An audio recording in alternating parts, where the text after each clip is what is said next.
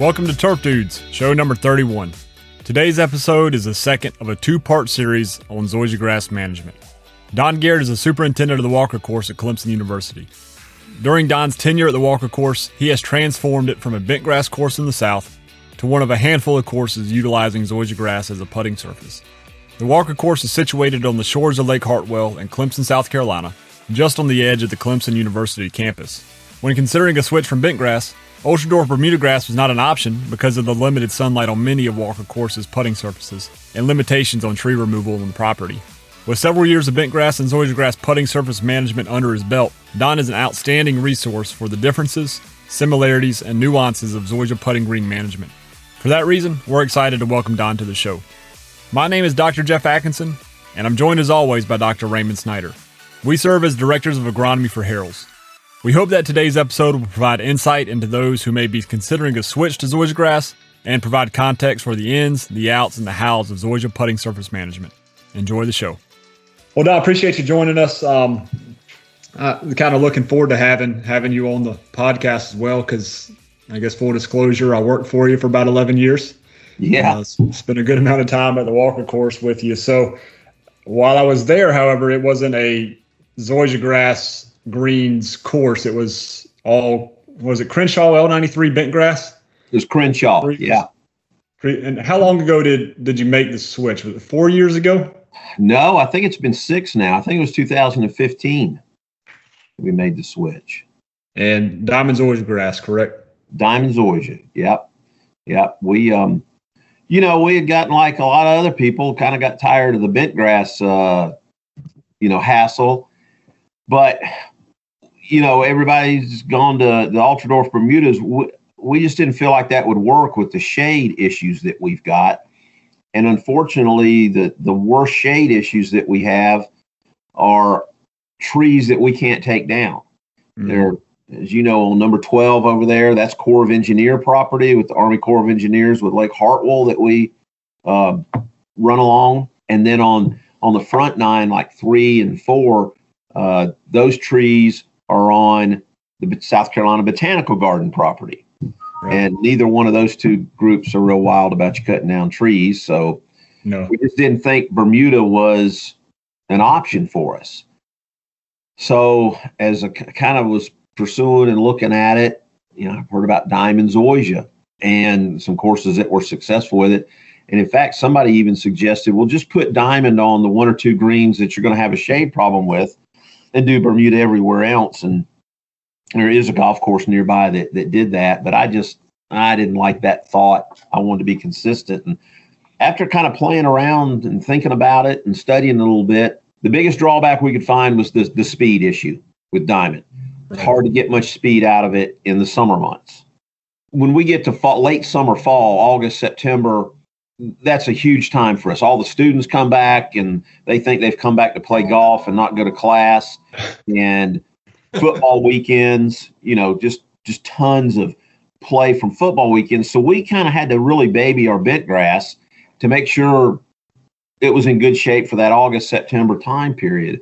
So it was slow in July and August. We were raising the height and everything. So I said, so we can trade Diamond for bent.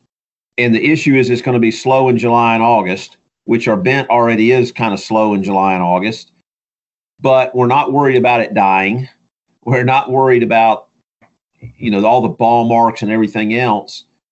So I felt like that was a pretty good trade-off right there. And then be, fairly equal the rest of the time. Certainly we can't get the Diamond to what we could get to Crenshaw if we wanted to, but, being a public golf course, we're not really playing the speed game that much. 9 to 10.5 is where we'd like to be. Now, what about speeds getting into later in the fall? Now, how does that dynamic change as the temperature's cool? Well, obviously, it'll speed up, and you've got to be careful that it doesn't get away from you. So, start raising the mowing height in the fall, but the Diamond is it's so dense that it wears pretty well through the winter months, and we're careful not to wear it out and wear it down to nothing to where the speed is just going to get away from us. But it can kick up a little bit, but again, we don't want to get too terribly fast because we're catering to every golfer on the spectrum, really, and we can't have 5 and 5.5 hour rounds. We're moving people through, so green speed can really slow down play. So, is there a mowing height difference between the Zoysia and the bent grass? Well, obviously in the summer, yes. I mean, in the summer we were taking the bent up. We're mowing the Zoysia really low. I mean, we're mowing it about as low as you can take the mower and double cutting, and we're struggling to stay at that 9 to 9.5 in July and August. Just mowing, grooming, verticutting, brushing, top dressing. But I like the fact that we're working at trying to improve the surface rather than we're just trying to keep it alive. Right. Yeah. That's a whole different mentality. It's like bent grass. You're going to sleep at night thinking, is it going to be alive tomorrow? The diamond, I'm going to sleep thinking, okay, what can we do tomorrow to help get a little more speed out of it or keep the speed up?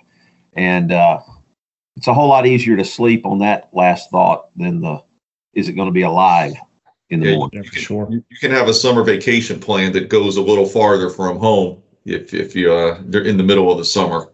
Yeah, you sure can. You sure can. What have you been able to find as far as cultural practices, as far as verticutting, grooming? How much can you push it before it's maybe too much? Yeah. Well, we found that out the first year we had it.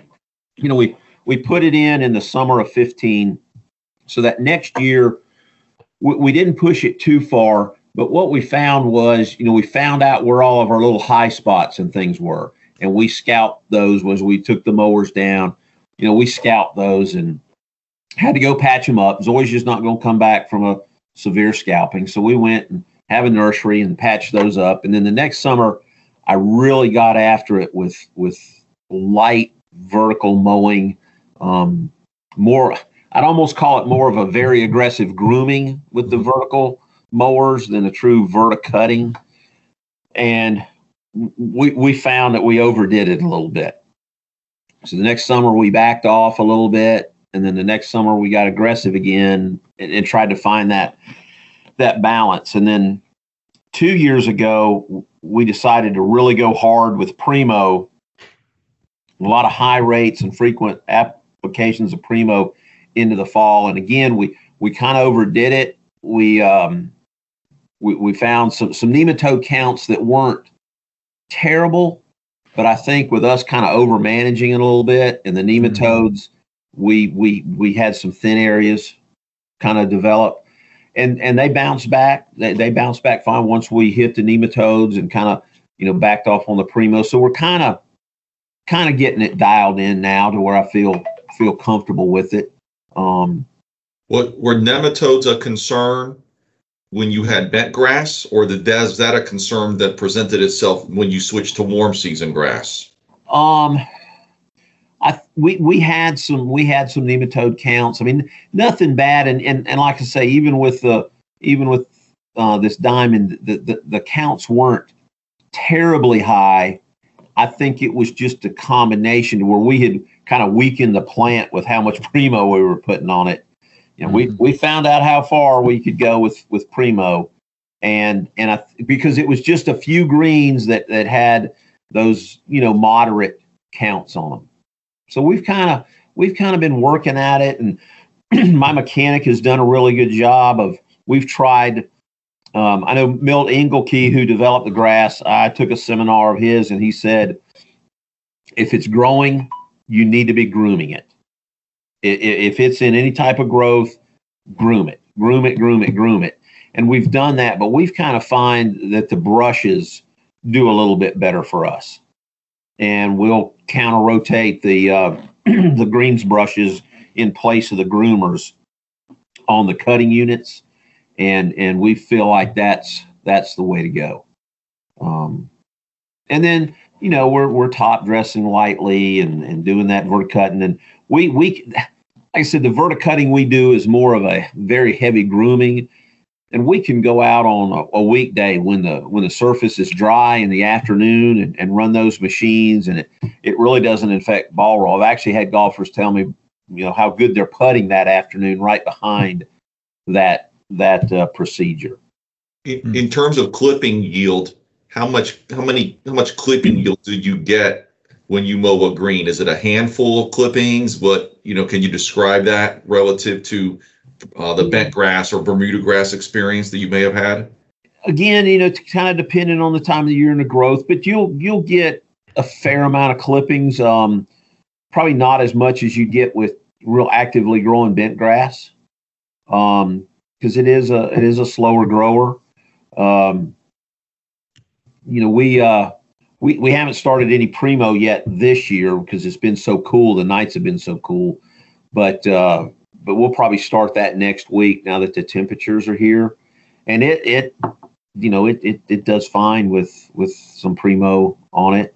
I really think though there's a growth regulator out there that would work really well on it. And primo we've played around with. We played around with a little bit of a new. Haven't quite determined maybe what's best. I know how much is too much primo. I think we figured that out. 8 ounces every 7 days for about a month and a half is too much.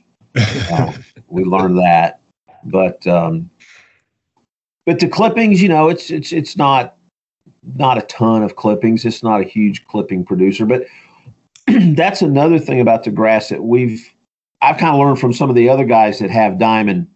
We get together about every other winter, some of the guys in North Carolina and South Carolina that have diamond, and just kind of brainstorm a little bit. And last year when we did it, most of the guys weren't putting any granular on it.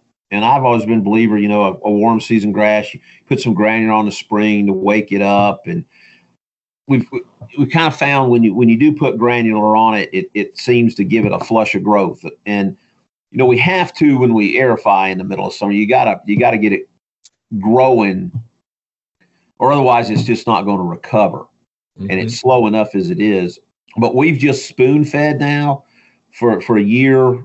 Started that last spring, and I think that helps a lot. So that helps with keeping the clippings down because you're keeping your growth down. But some of the iron products and happen to be Harold's products that we use, give it good color. We don't do a lot of pigments, a little bit now and then, but I kind of like to know what the actual color of the grass is. Mm-hmm. Then I can know better whether it's lean or needs a little boost or whatever. So we don't do too much with any colorants, pigments, or anything during the growing season, that is. But we try and keep that growth rate kind of on the low end. Yep. But it's very, very traffic tolerant. Very traffic tolerant. Yeah, as you would imagine with a zoysia. How about as far as disease goes, and what challenges, or what not necessarily challenges, I guess, but what are you running into there? I know with bent grass, you have a whole slew of diseases across the year. Is it similar to what your experience with zoysia grass, or has it been a little bit less? No, it's a lot less, Jeff. It's a lot less. And I probably spray more than anybody that's got zoysia or more than I need to. But I've kind of taken the approach, I'm not going to let disease cause an issue, because the zoysia is not going to recover very rapidly if we do have, if disease does, cause us any issues.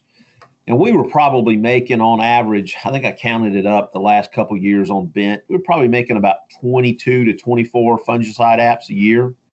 Wow. I don't think is, out of the norm for bent grass in the Southeast. And we're down to about 10 a year on zoysia, and I could probably be less, but we're treating for spring dead spot. Bruce Martin said that he's hadn't seen a lot, but he has seen some spring dead spot on zoysia. So why let that be an issue? We've got some great spring dead spot materials now that the major manufacturers have got. Valista, Maxdema. There's several good ones, Kubota. So why, my approach, why let that be a worry? So we're treating for that. I'm continuing to do Bayer's fairy ring protocol that I've done for years, on the bent. And so we're doing that. I haven't seen any, knock on wood, haven't seen any fairy ring using that program. And then just, because we're staying lean, I have seen a little bit of dollar spot. So we'll throw, a Daconil or a Chipco or something like that out there in the summer when we're trying to be kind of lean. And then of course your brown patch materials for the fall and in the middle of the winter, that kind of thing, just making sure you're following a good brown patch. So we're at about 10 to 12. So I look at it, that's maybe more than I need to do, but I'm still half of or less of what I was doing with bent. I think it sounds like you can almost go about it in such a preventative way with the different programs that you describe. You're not like with bent grass, you're not going to bed saying, hey, is Pythium going to rear its head tomorrow morning? Right. Yeah, we're pretty much just doing the preventative. And then if we see, a little dollar spot or something, we can go out and zap that. Do you see response as well with the dollar spot in relation to fertility at all? Is that when you're getting on the lean side of the spectrum? Yeah. Once we put the times I've seen it have been late summer, early fall, where the nitrogen that we put out to coincide with aerification recovery in late June, early July has done its thing. Because I just use all quick release. I want it to come in, give me a flush of growth, heal me up, and then get out of there so I can try and get back under control of it. So after that's gone off, late August, September is usually when I've seen the dollar spot. So we're just, leaning back down then, I guess, is the best way to put it. You made mention of the traffic tolerance, but you also made mention earlier of the ball mark resistance. And we had, record rounds across the board last year. Would you say that healthy bent grass versus just in general zoysia grass, does the zoysia grass hold up better to ball marks? Yes, I think so. And I think that's one of the things that our members and our regular customers have really noticed. They really like the fact that it gets ball marks, but it's not those craters that you can get on bent. And, you get to July and August with bent, and it's just so many ball marks that aren't healing. We'll see a little bit of that, late winter, early spring after a lot of winter play. You can see marks, but it's almost a ball mark on zoysia looks like a bruise. Mm-hmm. And it's just different. It just kind of bruises the turf a little bit. It doesn't leave a much of a crater or anything. It does get ball marks, and people need to fix their ball marks, just like bent, and they don't. But it just the surface just doesn't suffer as much as bent grass seemed to. Right. And that's certainly been a positive for having this grass. Is there anything, I guess, unexpected? I'm sure you had a set of assumptions making the switch of, hey, zoysia grass management is going to be like this. But is there anything unexpected that you've come across since you grew it in 6 years ago and said, hey, this is a little different than what I thought it was going to be? No, I'm not sure. I talked to as many people as I could of, what to expect. And most of the guys I talked to just were really positive about it. Just how much, boy, I wish I'd have done this a long time ago. Just like probably any guy that's put and had success with an Ultradorf Bermuda, getting away from bent. Most of those guys have just been like, you're gonna love it. And I don't want to fool anybody either. There's two things I tell everybody about Diamond Zoysia. Number one, I can't say that it's easier than bent or Bermuda. It's got its challenges. If you're maintaining a green, I don't care what grass you have on it, it is a challenge. And there's nothing easy about managing putting greens, regardless of the grass. It's the ultimate in turf grass management. Mm-hmm. So, it's got its pluses and minuses. I think for us, it had more pluses, and that's why we switched to it. And the other thing with Diamond, there's probably never going to be a U.S. Open played on Diamond Zoysia, because you struggle to get the high speeds out of it. But if you're a golf course that doesn't need to get, what I guess I'd refer excessive speeds or really fast, and you need grass on your greens, you're running a lot of play, you've got shade, I think Diamond could do a good job for you. But what I'm excited about is the breeding programs with the ultra-fine Zoysias that I'm hearing about. Mm-hmm. And what I want to see is Diamond be the Tiffdorf of Zoysias. Mm-hmm. We've proven you can have a pretty good putting green with Zoysia grass. Mm-hmm. Now let's find some that are a finer texture even than Diamond, much like the Ultradorfs were to Tiffdorf. Mm-hmm. Okay, let's develop that and get speeds where we can reach, 11 to 12 during the growing season. And I think then we've really got something. Mm-hmm. And Texas A&M, Florida, other schools have got some pretty active breeding programs and on these ultra fine Zoysias. And I think that's might be a game changer if they can get one that does that.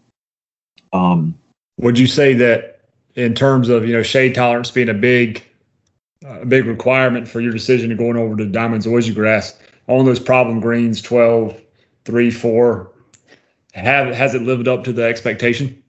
Oh yeah. Yeah. I'd say definitely. 12, to describe it for folks, is a par 3 that just sits down in a hole and gets no air movement and very little sun. In the winter months, it's just almost shade all day long. A little bit of filtered sun once the leaves get off the trees, but it's the closest thing to growing grass in the dark that I can equate it to.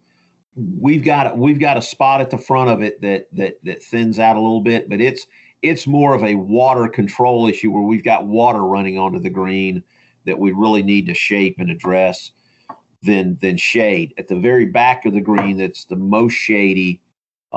We can get a little bit of thinning and might have to put in a plug or two, but that green is done really well, and it's a short par 3, so the ball marking. I mean, it gets beat up. Yeah. And it's not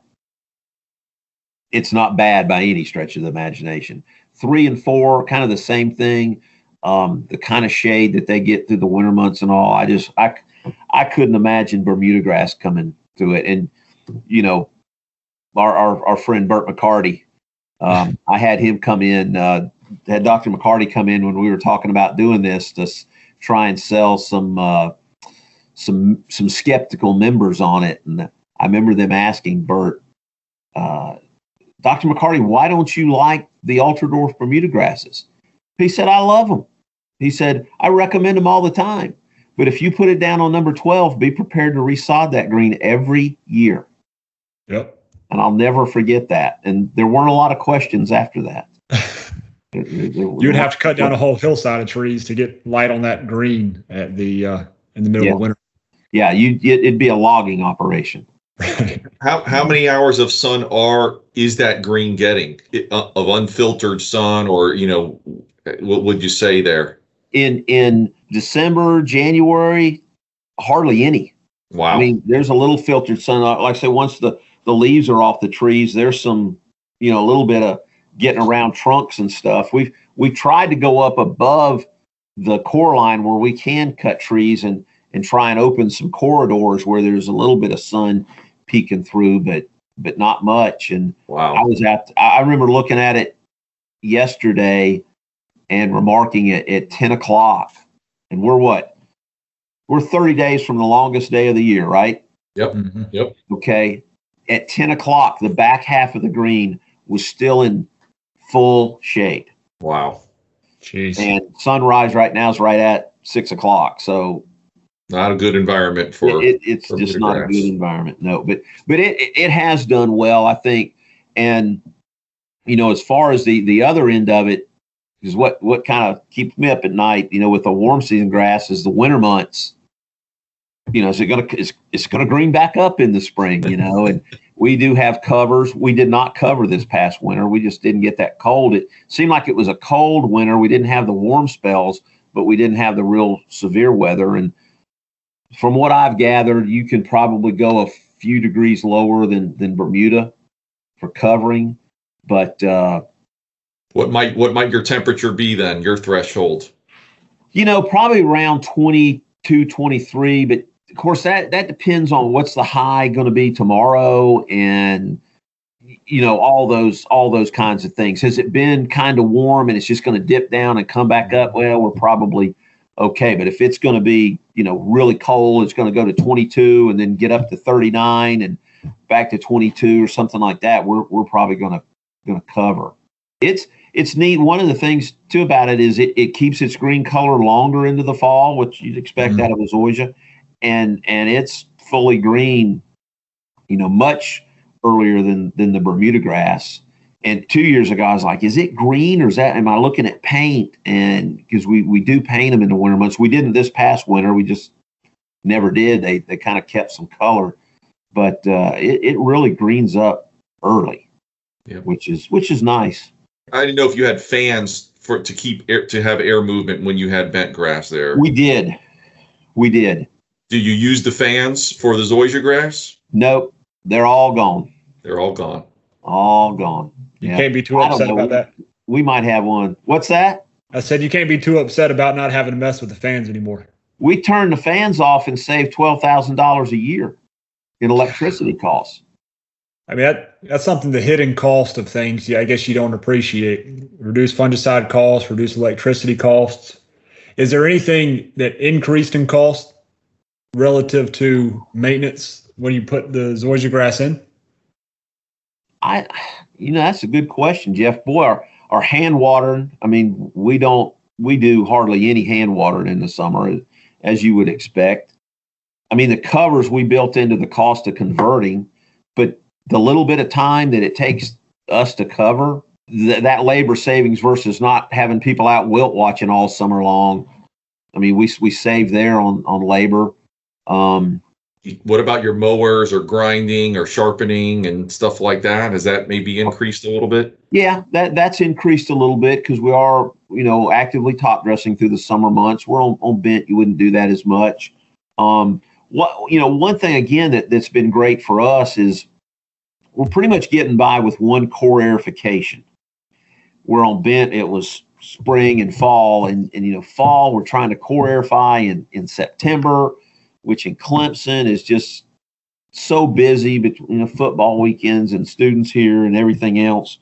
Now we're doing it the end of June, and we're still busy, but not like the spring and the fall. So that lines up better for us from that. But we are probably grinding more bed knives, and that certainly has increased some. Fertility, fungicide, most of that is less, I would think. Maybe a little bit more in sand costs, but there again, we're not dumping sand on, but for one aerification than the two where we're filling holes. So I don't think sand has changed a lot. Is it weekly top dressing of sand, like a little dusting of sand, or is it bi-weekly, or it's bi-weekly? We found about every 14 days works pretty well for us. We might could go to bi-weekly and maybe cut down our rate a little bit, just get into the timing and being able to do it, and then more grinding of reels each week. So we've kind of settled on about every 14 days through the summer.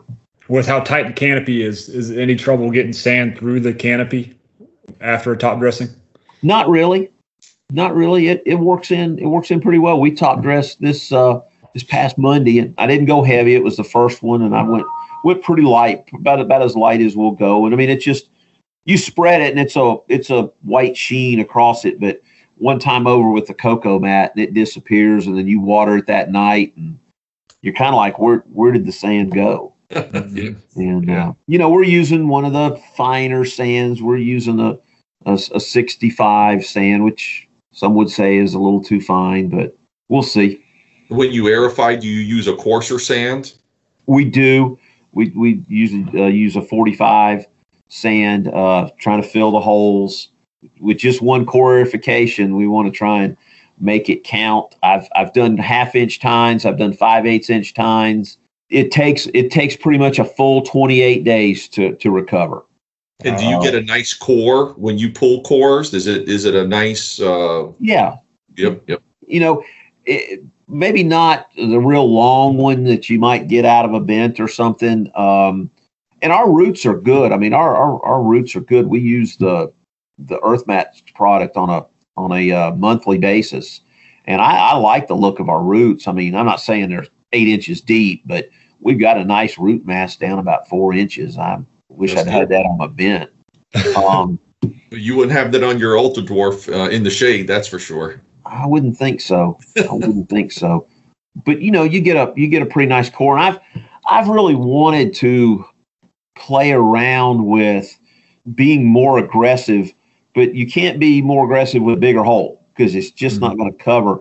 So I've thought about aerifying, just doing a traditional core aerifying and get all that cleaned up and everything, and then come back over the top of it with maybe like a dry ject or maybe a quad tine, and not worrying about going so deep, but just pulling more thatch out that would, you know, those holes would just almost close up on their own, but we are getting some thatch out. And I'm going to try that.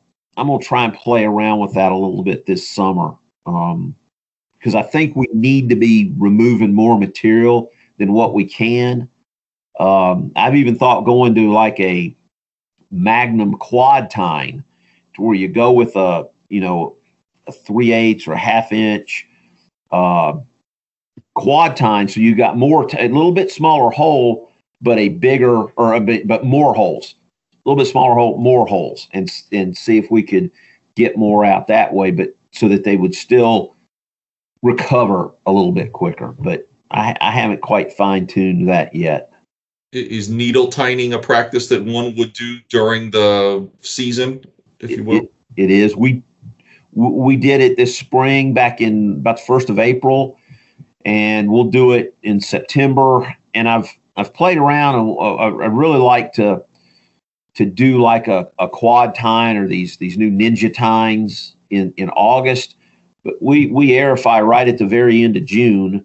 So it's about the end of July. You go 28 days. It's right at the end of July before you're really fully covered. I mean, they're putting good before then, but to really have the holes knitted over and everything, it's 28 days. I tell everybody it's 28 days.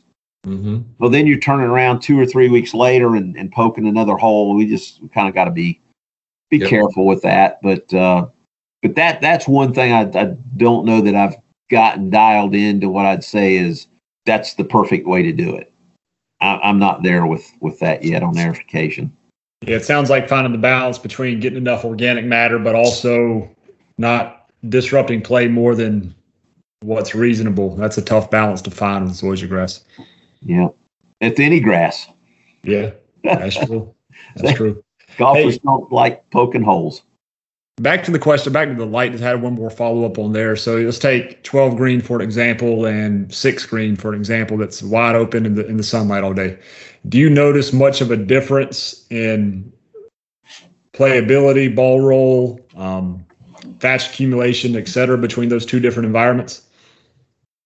Haven't noticed a lot, Jeff. You know, coming out of the winter, there's definitely more grass on a number 6 or a number 8, you know, the wide open sun holes, than a 12 or a 3, but it catches up throughout the summer.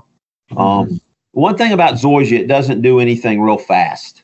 I mean, you'll look at a spot and it's thinned a little bit or whatever, you might have lightly scalped, and it's just like, is that ever going to heal? Is that ever going to heal? Should I just have them go plug it?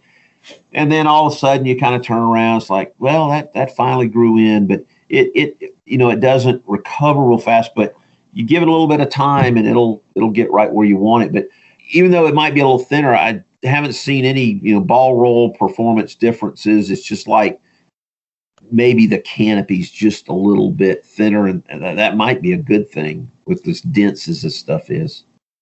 Sure. It seems like it's a pretty flexible grass, and if you're able to survive relatively similar, perform relatively similar between that extreme of growing environments, extreme differences. Yeah. That's not something you can do with the Bermuda grasses. Yeah. How about as far as fertility goes? Not as much, total fertility inputs. What are you looking at here versus what you might have done with Bermuda grass or, what you did with bent grasses? What have you found? Is there a nitrogen number across a year that you say, hey, that's a pretty good target for us to hit each year? Or are you just kind of going more feed the grass as it looks lean, feed the grass as it needs it? Yeah, it's been coming down for us. I probably started out around 3.5, 3 3/4 total in over the growing season. And we're probably down a full pound below that, 2.5, 2 3/4. Kind of like I said, the only granular goes out at aerification, only granular nitrogen. I mean, we're still supplementing, gypsum apps and sulfomag and that sort of thing. But that's the only granular nitrogen it gets is at aerification. And the rest of it is we're spraying it. But one thing we learned is, okay, when we were doing Primo, pretty regularly we're normally spraying nutrients about every 10 to 14 days. Well, then we get recovered from aerification, get into July and August, and we're wanting to do more Primo and more frequent. So we started doing the Primo with our liquid iron, our 1200 with iron product. And I realized, well, we're putting a little bit of nitrogen out there every 7 to 10 days instead of, maybe every 14 days. So we've kind of switched gears there, doing some just maybe iron only applications with the Primo to watch. Cause I mean, a tenth here and a tenth there, a little more frequently will up that nitrogen rate more than what we wanted it. So, we've kind of figured that out and just watch that, but it's spoon feeding and then not overdoing it with spoon feeding. I guess the last real question I have, as far as when you went during establishment, did you strip off the top 4 inches, top 2 inches of soil before you laid the sod, or how is the conversion process from bent grass to zoysia grass? We stripped off just a hair under an inch with the Coro machine. It'll strip it and all. And then because over the years, the collars, I mean, we didn't just have collar dams at the low spot. We had pretty much a collar dam all the way around the greens. We stripped that, which that's what the installer says is strip 7/8, and then this turf comes in at about 7/8, the sod. So we added about 3/4 of an inch of sand on top of that and then tilled it.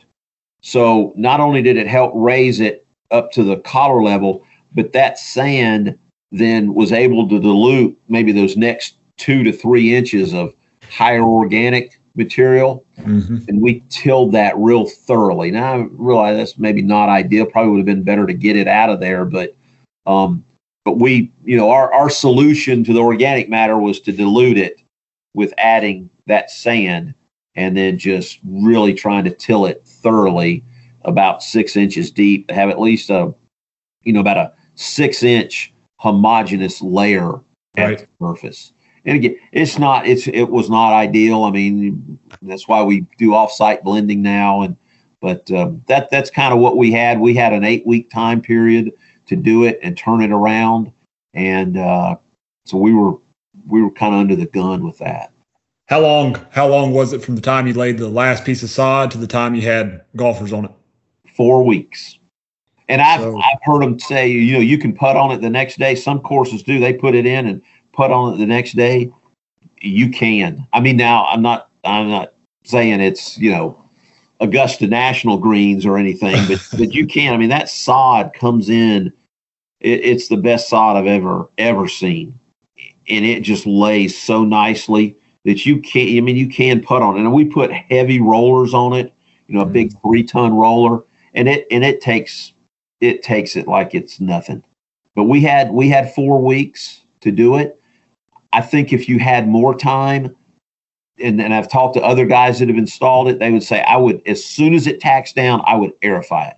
I would aerify it and try to get some holes poked through that sod layer And I'd agree with that. I mean, if you can, it would be a good thing to do. I think you'd be a little more pleased. And actually, Josh Sawyer up here at Kiwi Key, I think he was able to do some of that before he opened his green. So which grass wins the battle around the edges? Because you got zoysia butting up to Bermuda grass, right? Mm-hmm. Is there a battle that occurs on those edges? It's a Mexican standoff. I'm telling you, the diamond just holds it. And I think, this is my theory, I think because we are mowing the diamond so low in the summertime versus bent, or maybe we're going up a little bit, that diamond's being mowed so low, it just discourages the Bermuda. I don't think we've had much encroachment at all. Maybe I'm wrong, but you don't see those veins of runners going out into the diamond like you would in bent grass.